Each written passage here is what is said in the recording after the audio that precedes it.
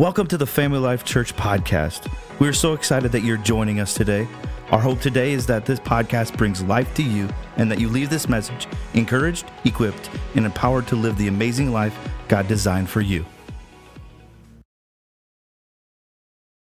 And Merry Christmas week. Y'all have forgotten your childhood, haven't you? Left it far, far behind. Well, we're looking forward to Christmas this week at the Tony House. Man, we cannot wait to celebrate. Always look forward to that. Every year, getting to host our family coming in from all over the place. And we just look forward to a little bit of time toward the end of this week, especially just sort of what I say, pumping the brakes just a little bit and just remembering what this season is all about and enjoying family together. And it's good to be with you here today. Let's take a quick second and give a big shout out to the OC, our online campus.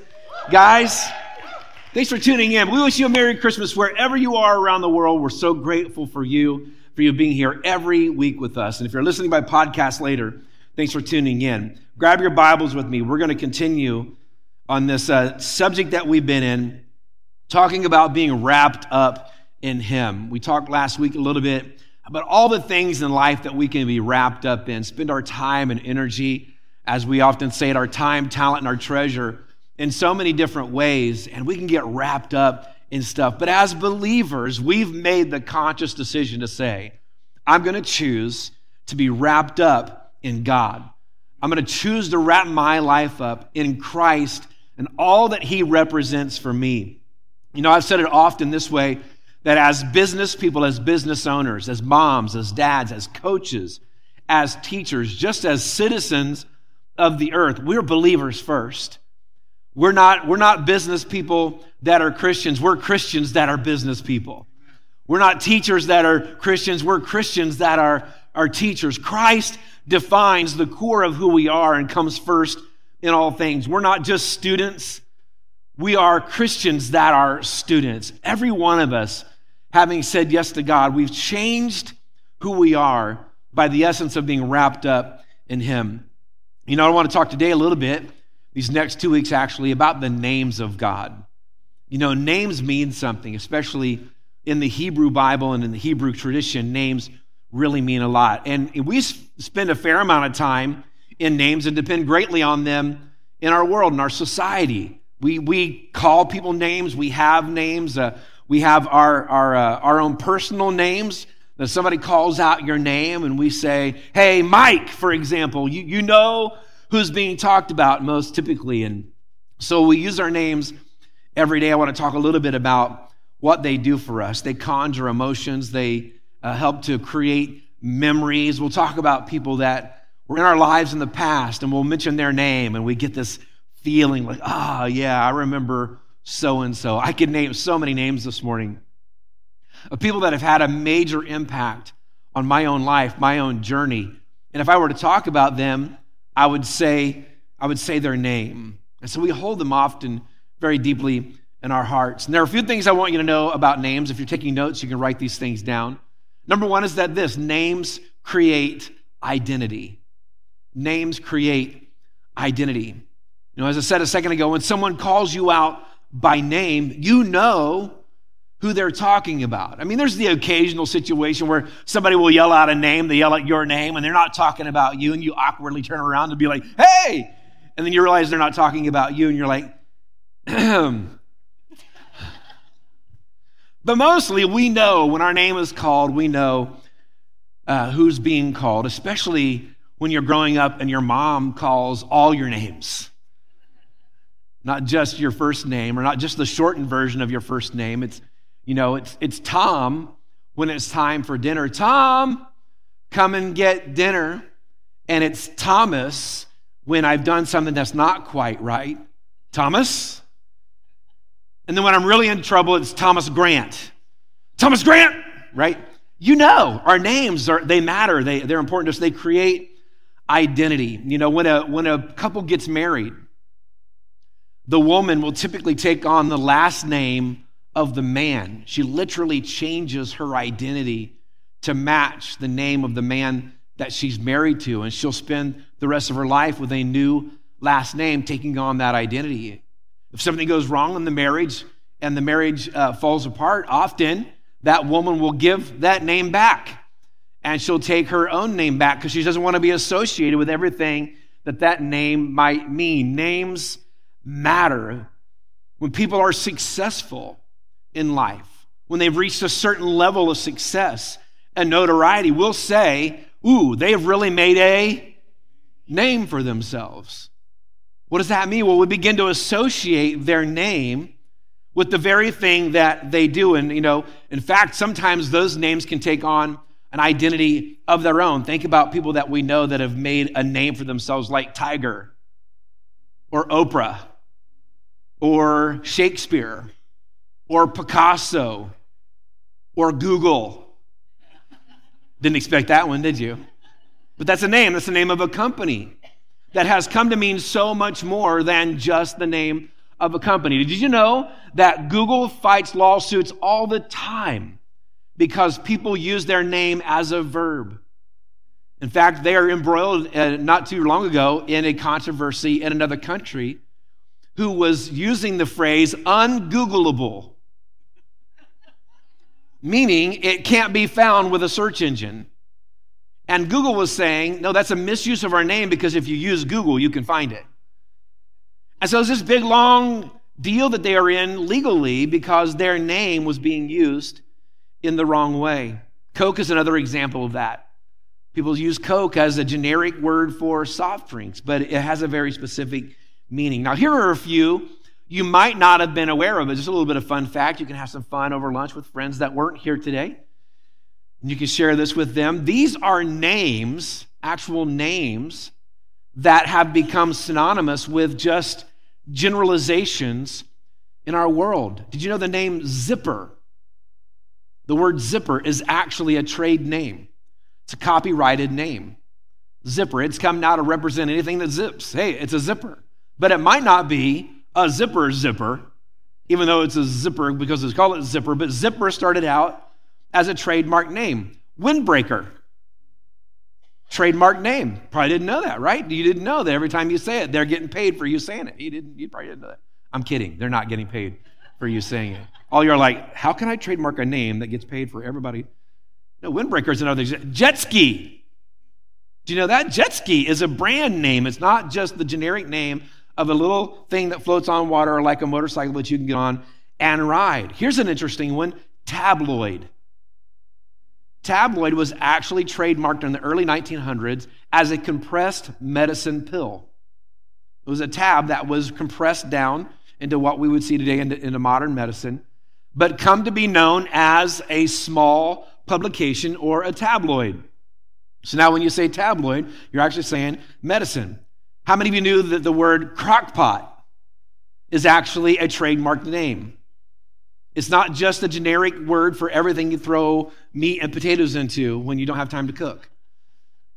No, crockpot is a trademark name. Band-Aid, you probably knew that one. Band-Aid is a trademark product. It's the name of the company. But we use it generically for anything that covers up a wound. Ooh, I need a Band-Aid. And then we'll go buy one that's not a Band-Aid. Here's one I know you didn't know. I find this pretty interesting. Dumpster. The word dumpster is a trademark name. It is the combining of the last name of the gentleman who created it, Dempster, and the word dump. And it became the dumpster. Another generic word that we just use. Did you know this one? Popsicle. Popsicle, yeah, Max knew that. It's because we actually have stock in Popsicle. No, Popsicle was started in the early 1900s by a young man who at 11 or 12 years old left out a treat that he had stirred up, a drink that he had stirred up in the cold, and it froze. The next day he ate it, licked it clear down to the stick, and as an 11-year-old began selling them in his neighborhood and started a business that was known as the Epicicle because his last name was Epison, was known as the Epicicle, but his kids talked him into changing it because they called him Pops, and they kept saying, hey, I want a Pops sickle. And so it's now called Popsicle. It's actually a man's nickname that became the trademark of the actual thing that you and I know generically as a popsicle. So when you're asking for a popsicle or a Band-Aid or a crock pot or a tabloid or a jet ski or a windbreaker, you're asking for a very specific product, not just a generic representation of that product. Names. Names matter to us. There's one you might have heard, if you've ever watched the news, you might have heard someone refer to the idea that that's a very Orwellian concept. It's an Orwellian society. Well, this was coined after the name of the man who wrote the book, 1984, George Orwell, in that book, he described a society in which was under great oppression, that corporations had run amok, and there was great depression and oppression in that society. It was kind of sort of like a futuristic society. It's called a dystopian society, technically. And so now that word Orwellian is used to describe those situations. A name. Names matter. Names create identity. Names also convey quality or value. Here's an example of a name that conveys quality, and that is Rolex.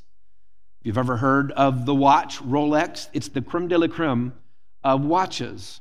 You're probably not going to pay less than about $12,000 for a Rolex watch. Compare that to a Casio. Somebody who knows watches is laughing right now. A Casio, you pay about $12.95, with a period between the 12 and 95 for a Casio watch. Right? Just a difference in quality. Another example of this is Rolls-Royce. If you know what a Rolls-Royce is, it's a very high-end, expensive automobile. In fact, the name Rolls and Royce are the last name of the two co-founders, Rolls and Royce, Rolls-Royce. And interestingly, we'll actually use Rolls-Royce as a generic term for anything that's best of class. No, for example, we might say that a certain product it's like the Rolls-Royce of cordless drills. What does that mean? You're going to pay $150,000 for it? No, it means you're going to pay top dollar because it's the best of the best. It's the Rolls-Royce of the hairdryer, whatever you want to call it. But we use that word Rolls-Royce as a means of conveying quality or value. Here's another name, Walmart. It's the other end of the spectrum. Now, I'm not saying that stuff at Walmart is of low quality or low value. What I'm saying is that it conveys value. And that we often think of things like Walmart or places we can shop like that as being a place where we can get something for a good value. So names convey value and they convey quality. Names also represent authority. Authority. You'll often think of people in places of authority and will associate their name with them. Here in the U.S., we will do this with our presidents, right? Here's a person in place of authority. We simply take their last name and we know them then as Lincoln or Reagan or Clinton or Obama or Trump. And we just know them by their last names, and they'll go on forever now known by their last names. It's been a while since Lincoln was around, but we still know him by his last name. Name only, Lincoln. And it conveys and represents authority. And not only so, but we get in these situations with names and they can also conjure up a lot of emotions. Things that we've experienced, things that we've been through, things that we believe, perspectives that we have. And we hear the name and it causes that to sort of rise up in us. This is also true of sports. Think about the name Staubach. Come on, any Cowboys fans in the room? Come on, help me out here. Whew, all right, thank you, man. I appreciate that. Yes, Roger Staubach, arguably the greatest quarterback to ever live in the history of sports. We'll talk about it later. But already I can tell some of you the hair on the back of your neck is standing up right now because you're not a Staubach fan. But that name represents authority, or Babe Ruth or Earnhardt or whoever it might be that you glorify and worship and follow. They represent authority. Tom Tony, yeah, I don't know about that. Thank you, though. Appreciate that. We'll get that onto the ballot. If you run as my running mate, we'll do it. Let's go, Mike, me and you, together. Let's change the world. Let's do this. Yeah. So names represent authority. When you hear it, you know, oh, well, they're the authority in that area. Names also create expectations. And I think one of the greatest examples of that is actually found in Genesis chapter 17, where we hear the story of Abraham. Let me read it to you, starting in verse 1. It says this, when Abram, notice his name, Abram, was 99 years old, the Lord appeared to him and said, that's 99, he's 99. Don't lose sight, he's 99. This is my covenant with you. I will make you the father of a multitude of nations. Now, in verse 4, we see him saying, I will make you the father of a multitude of nations, which is not what Abram's name means. The name Abram simply means exalted father. Abram, exalted father. And God says, I'll make you the father of many nations. Verse 5, what's more, I am changing your name. It will no longer be Abram. Instead, you will be called Abraham, for you will be the father of many nations. I will make you extremely fruitful. Your descendants will become many nations, and kings will be among you. Interesting, just the insertion of the in Abram's name. Abraham becomes Abraham, meaning going from just exalted father to father of many nations, father of multitudes. And in this, God expresses to us that names matter. Names matter. In fact, in the Hebrew tradition, names were not just names, they expressed the character of an individual. When you were named something, it's because it had something to do with who you were, almost like a nickname. Somebody calling you Slick. Hey, Slick, what does that mean? Well, somewhere along the way, you did something that impressed somebody, and they said, oh, that was Slick, and it stuck.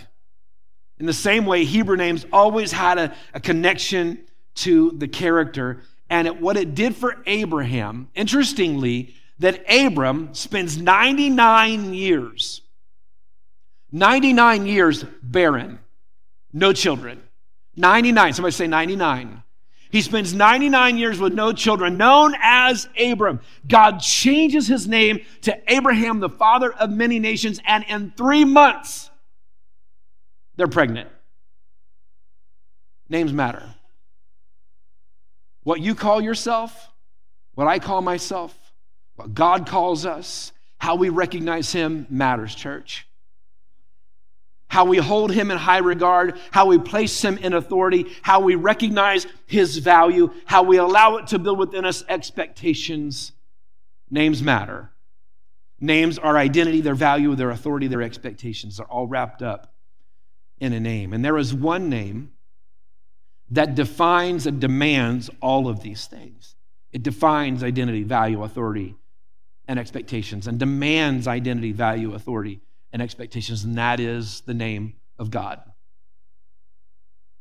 So often in our culture, the idea of God is just this loose ideology about someone greater than us. We refer to him as the big man upstairs.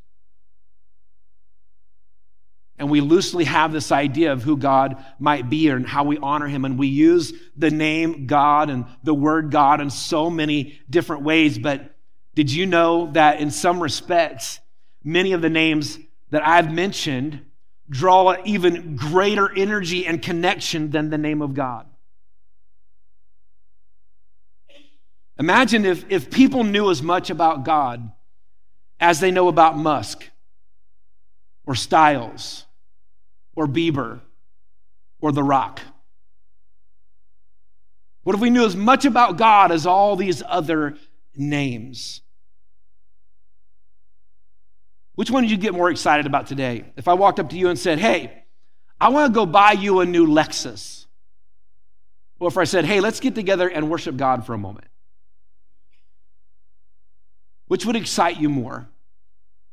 Which name would conjure greater thrill from us? But the more time that we spend getting to know God, here's what I know, the more you identify with him. The more value, you begin to value what he values. You recognize his authority, and it shifts your expectations. the more that we get to know God. Why? Because he is God. And I want to pause for a moment, because the Bible teaches us that wherever 2 or 3 are gathered together in his name, there he is. If you are here today in his name, if you are here today because his name for you is authority, his name for you is value, his name has created expectations for you. If you're here today for that reason, I'm here today for that reason, there's 2 of us. Probably more than 2 of us, there's 3 of us, I would say. In fact, how many of you would say today, I'm here because of the name of God? Look around. We've got 2 or 3 in the room. What does that mean, church?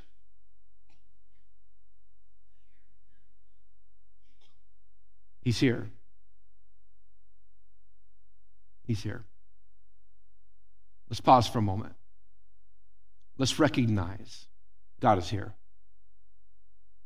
Father, we recognize you. We honor you. We worship you. We value your presence, Lord. We recognize your authority. God, we find our identity in you. There is no other God but you. You alone are God. All-powerful, all-knowing, all-loving Creator God. And we just pause to honor and recognize you. Thank you for being here with us, for never leaving us, never forsaking us, never abandoning us. You're good, God.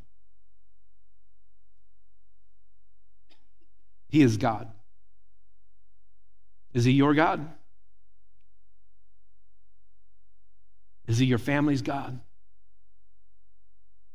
You know, we believe that in America, he's our nation's God. And church, I have to tell you, that's something worth fighting for.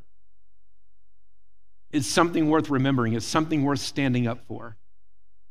Say no, as a nation, as a person, as a family, as a community, as a church, as a nation, we belong to God.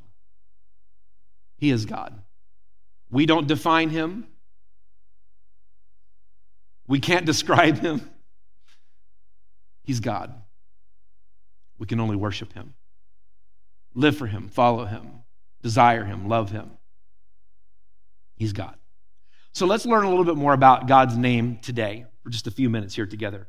Turn to Psalm 34:3, and I'll go through this quickly. I'll give you the verse, the chapter and verse, and you can look them up later on your own. They'll be on the screen behind me. If you're fast enough to keep up in your app or in your Bible, go for it. Psalm 34:3 says this, "Oh, magnify the Lord with me." What does the word magnify mean? It means to make bigger, to make larger. Larger than what? Everything. Magnify the Lord with me and let us exalt. Exalt means to raise up, to put on a high place. Let's magnify and raise up what? His name together. His name.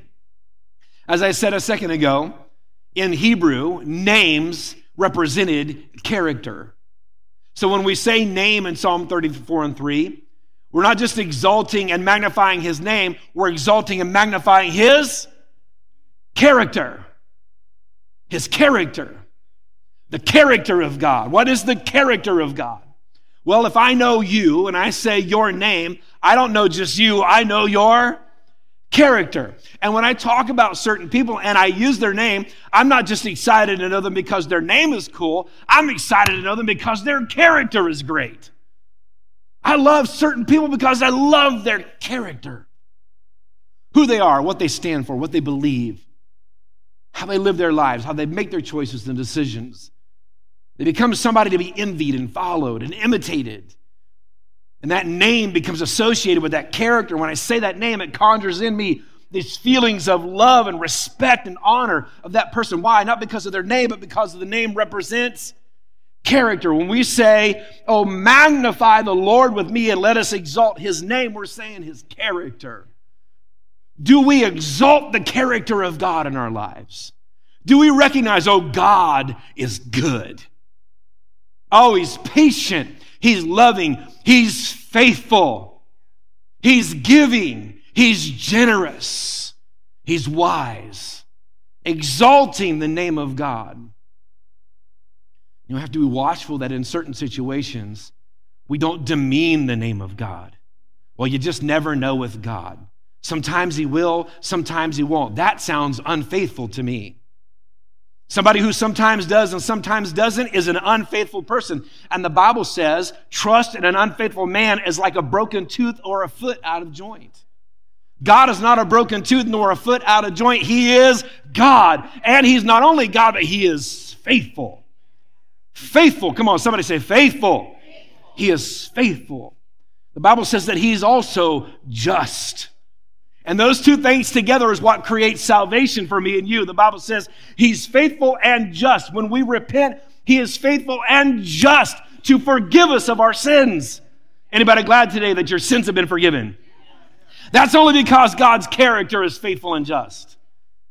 No other reason that we're saved today except the character of God. Let's exalt it together. The character of God. Proverbs 18:10 says that the name of the Lord is a strong tower. The righteous run to it and are safe. What's a strong tower? The name of the Lord, but what else? The character of the Lord is a strong. He is protector. He is provider. He is our rear guard. He goes to battle with us. Why? Because his character is strong and we can run to him. The last thing we want to do in crisis is run from God. The last thing we want to do in good times is forget God. Why? Because he's our strong tower. His character is strong. Acts 2:21 says, and it shall come to pass that whoever calls on the name of the Lord shall be saved. Whoever calls on the what? The name, meaning we do what? We don't just call out God or Father. We call out on his character. His character.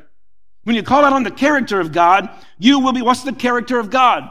The Bible says in John 3:16, for God so loved the world that he gave his only son. God is love and he's generous, and it's the character of love and generosity that saves mankind. When you're calling out to God, you're calling out on love. You're calling out on generosity. You're calling out on grace. Why? Because that's his character. It's who he is. And we call out to him, and the Bible says that we will be saved. Hebrews 6:13 says that God promised to Abraham. We just read the promise to Abraham. And this promise to Abraham, watch what happens here. Since there was no one greater to swear by. What did God say? You know, we'll say it often. Well, I swear on so-and-so's name, or I swear on a stack of Bibles. When God made this covenant with Abraham, he looked around and be like, where's something I can swear on? How can I build a covenant? And he didn't find anything great enough. So you know what he did? He said, I'll tell you what, I'm going to swear on my name. And what was he saying when he said that? Not just his name, but his character. He said, I will back my word up. The Bible says that God's word will not return to him without accomplishing the thing he sent it to do. It will not return to him void. His word is his name and his character. When God says it, you can count on it.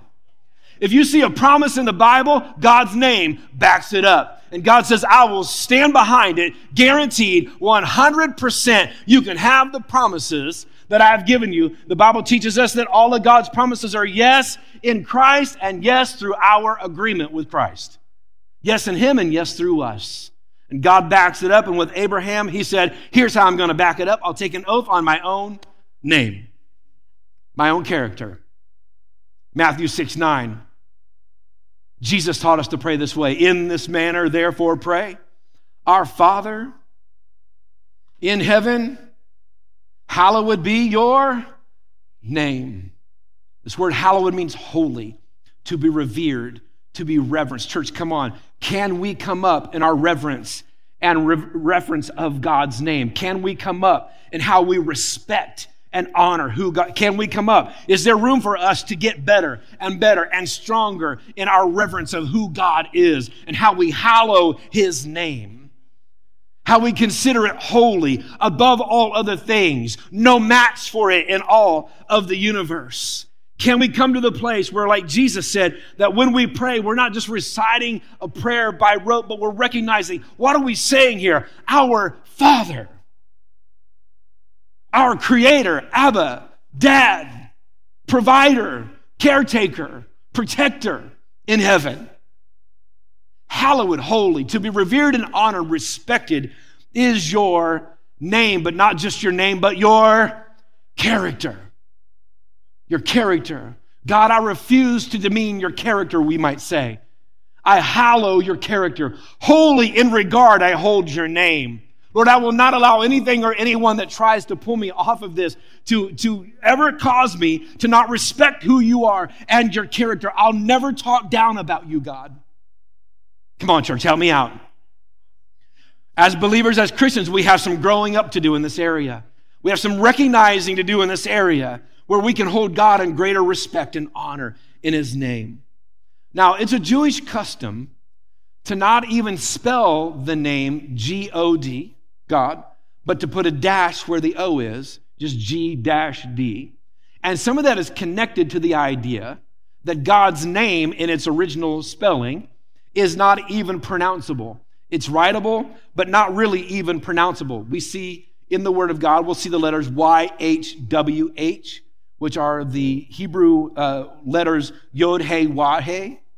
And those letters together, without the vowels, are difficult to pronounce. But it represents who God is. And what it means is he exists. He exists. I'm going to show you a connection to this in just a second as we wrap up. Now, through the centuries, what has happened is different cultures have taken that spelling and added things to it that aren't there. So, for example, in the Latin, there is no letter for J. So in the Latin, the letter, or there's no letter for Y. And so in the Latin, they use J. J-H, V-H, and that would become then later on Jehovah down the line. So we now say Jehovah, which is the same as the Y-H-W-H, which is a reference to God himself. We might even say, and sometimes today we'll say Y-H-W-H is Yahweh. There are many different things that it could be, but suffice it to say it means he exists. Let's look at Genesis chapter 1 and verse 1. In Genesis 1 and 1, it says, in the beginning, God created the heavens and the earth. Now remember this reflection on Yahweh or Jehovah, which is not just a reflection of his name, but of his character. His character is that he exists. What does that mean? I'm never anywhere without God. His character is that he's here. That's his character, is God exists. Did you know that one of the greatest developmental needs in the lives of every human being is the presence of a father? The presence of a father. And I don't mean present as just in the room. I'm talking about a father who is present, whose children know he exists. They recognize his identity. They know his authority. They respect his value. And it's one of the greatest needs that we have as human beings is the presence of a father. Fathers, I want to encourage you, this is a huge thing for us in the home, is that we learn how to be present. We learn how to exist for our family. We learn how to be there when they need us in a way that they need us. Present as protector, provider, encourager, trainer. All the things that God represents to us, we represent then to our families. And the Bible says that God's character is that he exists. What that shows us is he's always here. God never leaves you. Even when you can't feel it in your emotions, when you do not have goosebumps, or maybe you're not crying, or you might say, I just don't feel the presence of God. That does not mean he's not there. Why? Because his character is he exists. And in the beginning, Genesis 1:1, the Bible says, in the beginning, God, this word God here is the word Elohim. Elohim. Now, we've sung this in a song recently. You might have heard us singing it, and you might have wondered, what does that word mean? Elohim. Well, here's what it means. The word Elohim means he brings into existence whatever exists. Elohim. It is a word for gods. It's a plural word, gods. In the beginning, gods created the heaven and the earth. And even though it's a plural word, gods, here in Genesis 1:1, because of how it's connected to the verbs inside of Genesis in the original Hebrew, it's actually singular, meaning God. But within it is the idea of gods, or plural. And what we learn from Genesis 1:1 is that in the beginning, God already existed, meaning that he exists outside of time and creation. We can't create something that's already created. We can only create something that doesn't exist. And so God existed prior to time and creation because otherwise he could not create all that was. In the beginning, God created, and he's the creator of all things. And not only was he outside time and creation, but he made them from nothing, which speaks directly to his name, Elohim, the one who exists. He is the one God who creates something from nothing. And that's what we see here in Genesis 1:1, is God creating something from nothing, which, by the way, is an ability unique to God. You and I can't do that. No other created being can create something from nothing, no elements. God alone can create something from nothing. He is Elohim, the one that exists, God, 3 in 1. This plurality speaks to the Trinity of God, God the Father, God the Son, and God the Holy Spirit, operating together in a singular fashion to create all that is, to create you and to create me. And we are the created, not the creator, but we as the created, we worship the creator who is Elohim. He is God. In Hebrews chapter 11 and verse 3, it says this: by faith we understand that the worlds were framed by the word of God, so that the things which were seen or are seen were not made of things which are visible. Who did this? Elohim did this. Romans chapter 4 and verse 17 says, God, who gives life to the dead and calls those things which do not exist as though they did. Who does this? Elohim. When your pipes are clogged or broken, who do you call? You call a plumber. When your car is broken down, who do you call? You call a mechanic. When your furnace or your finances are out of sorts and your furnace isn't working, who do you call? You call an HVAC technician. When your finances are out of order, who do you call? You call an accountant. When you need something that does not exist to be brought into existence, who do you call? Elohim. You call on God. His character is to create something from nothing. When you get the diagnosis and they say incurable, who do you call on? You call on Elohim, the one who can create from nothing. Come on, church, help me out today. He is God, and there is no other God like him. He is Elohim, and we call him that as a reminder of his character and his nature and his value and his authority. And we see ourselves as the creation. As I said a second ago, the word Elohim is actually a plural word, which pulls into it then God the Father, God the Son, and God the Holy Spirit. And in fact, when you begin to break down the sounds that are in the word Elohim, it's pretty interesting because it actually translates to something roughly like God the Father, God the Son, God the Holy Spirit, creating something from nothing, doing a mighty deed, separating the waters from the waters. Literally, when you look at the characters of that name, that's roughly the translation. God the Father, God the Son, God the Holy Spirit, doing a mighty deed, separating the waters from the waters. It's exactly what we see in creation. But in this, in Genesis 1:1, it says, in the beginning, God created the heavens and the earth, and God said, let's look at this in John chapter 1 and verse 3, God said in Genesis, which would be words in John 1:1, it says in the beginning was the Word, and the Word was with God, and the Word was God. He was in the beginning with God. All things were made through him, through who? The Word. And without him, without what? The Word. Nothing was made that was made. Verse 14, and the Word became flesh and dwelt among us. And we beheld his glory, the glory of as the one only begotten of the Father. What are we seeing here? We're seeing Elohim from the beginning, the 3 in 1, now expressed in the Word in John 1:1, having become flesh. That is Christ who was born. We celebrate this week. This coming December 25th, we'll celebrate his birth. We are celebrating the arrival of the Word. Come on, church. We're celebrating the arrival of the Word. Now, the word for Christ, one of the names of Christ, is the name Emmanuel. Elohim, 3 in 1, speaking things into existence that previously did not exist. The word that's spoken by Elohim becomes the risen Christ, becomes Christ, the Son, brought into the world as the Word, whom we know as Emmanuel, which means God with us. How is God with us? God is with you and with me through the Word. Isaiah chapter 7 and verse 14. Therefore the Lord himself will give you a sign. Behold, the virgin shall conceive and bear a son and shall call his name Emmanuel, meaning God with us. Now follow me on this journey. Luke chapter 1 verse 26. Coming up on the Christmas story in Luke.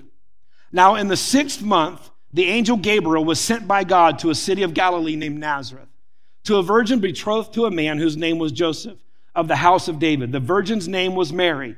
And having come in, the angel said to her, Rejoice, highly favored one, the Lord is with you. Blessed are you among women.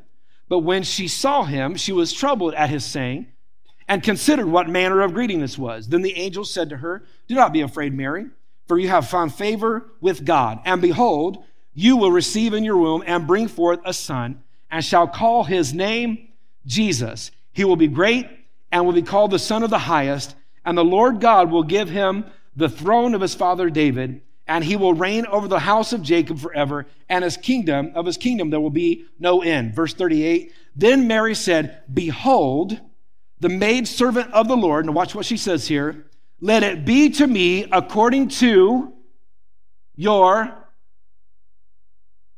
word. The Word made flesh. How was Christ present with Mary? Through the Word. How was God present with you, believer?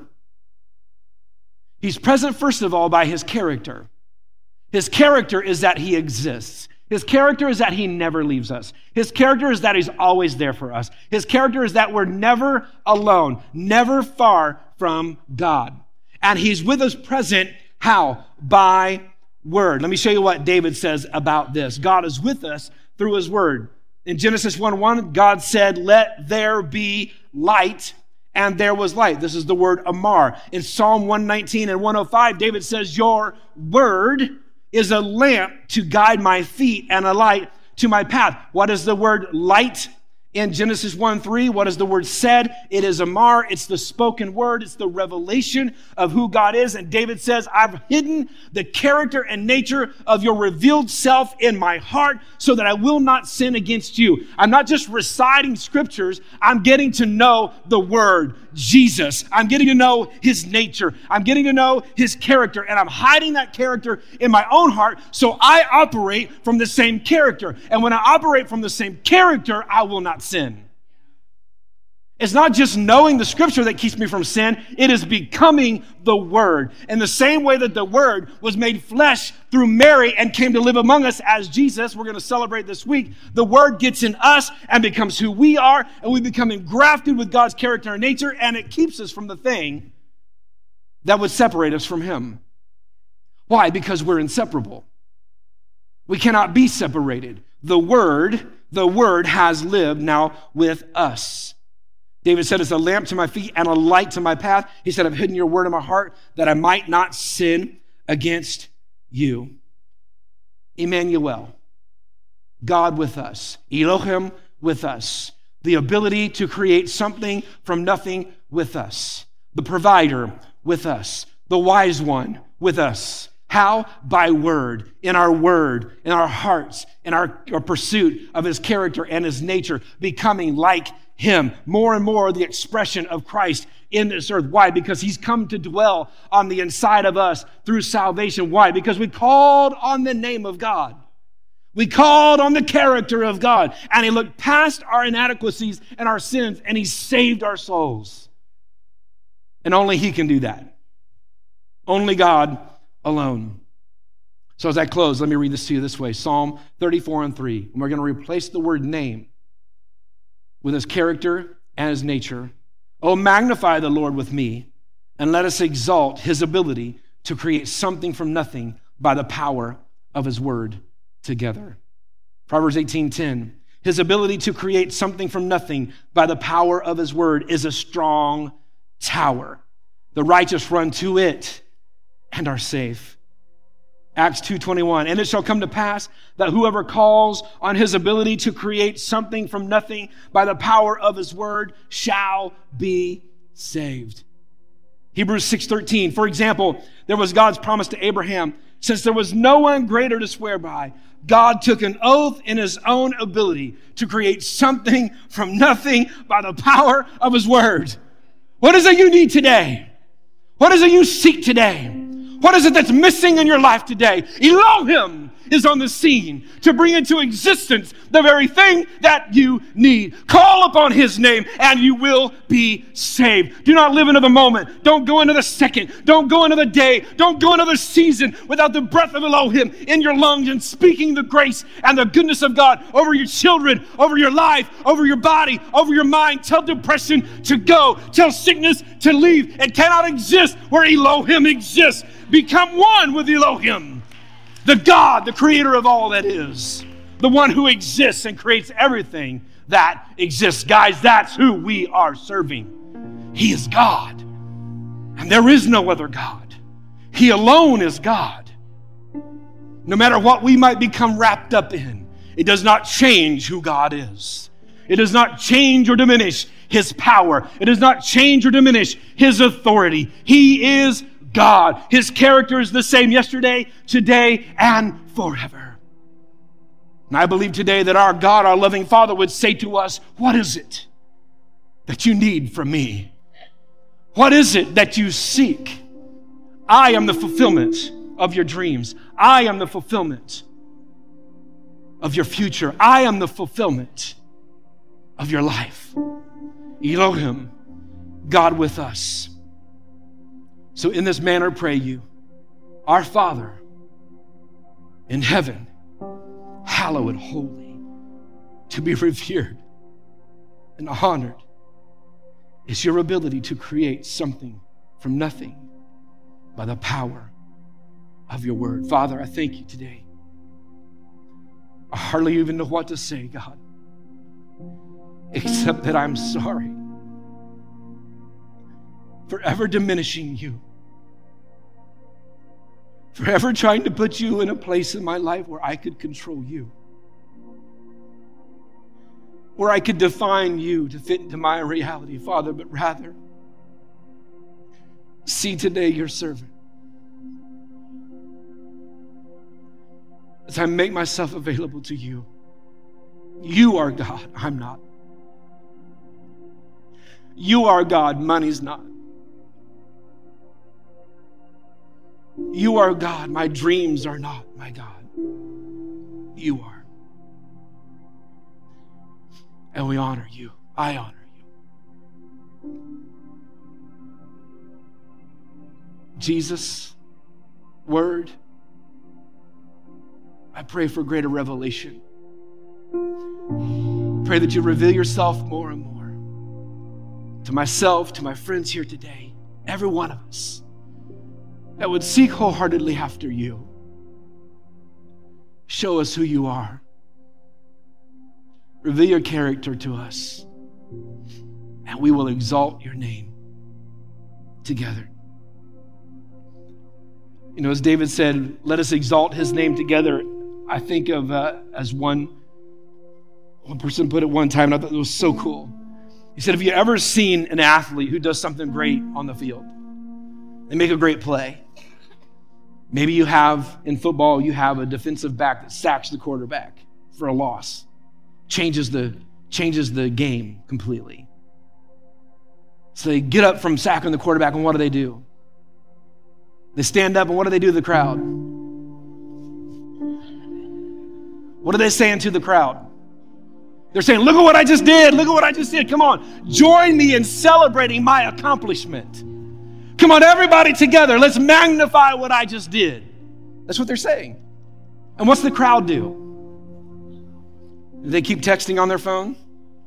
No, what do the fans of that player do? What do they do? Come on, show me. What do they do? What do they do? You've never been to a football game, have you?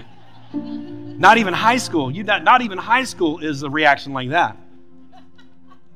Come on, what do they do, church? What do they do?